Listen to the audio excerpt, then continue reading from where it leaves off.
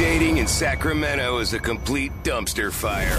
But the stories really are funny. Yeah. Now it's Cody's red flag warning. Cody, you grew up in Philadelphia, right around there, and you were of dating age, and then you moved out here. Did you find that one place was easier to date than another? Oh, that's a really good question. I think Philly was a lot easier. I think people made more of an effort there, especially to meet people when they were out than they do here in Sacramento. But overall, people are people, Pat. The reason I ask, Lauren in Woodland, she grew up here, dated a little bit here, then she went to another state and got out of there pretty quick, and I think finds dating here a little bit easier. She's going to tell you why. Lauren, where were you and what happened? So when I lived in Idaho, I actually went on a date with a guy. He wasn't exactly my type, but he was really nice.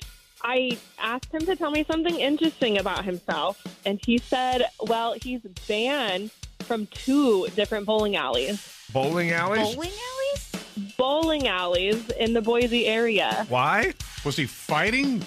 Well, I thought it was weird. Starts telling me that he loves the smell of the finger holes in the balls. And he apparently was caught doing it several times. Yeah, he said he was seeing a therapist about it.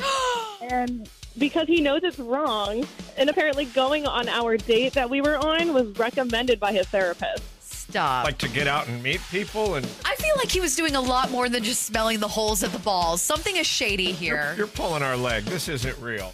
He was really nice, but the rest of the date was so awkward, and I just cut it short. But yeah, he was banned from 2 different bowling alleys. And this for real happened? This for real happened. 100%. Is that why you moved from Boise? Oh, yeah, I got the heck out of there. There's so many red flags here. It's just so insane.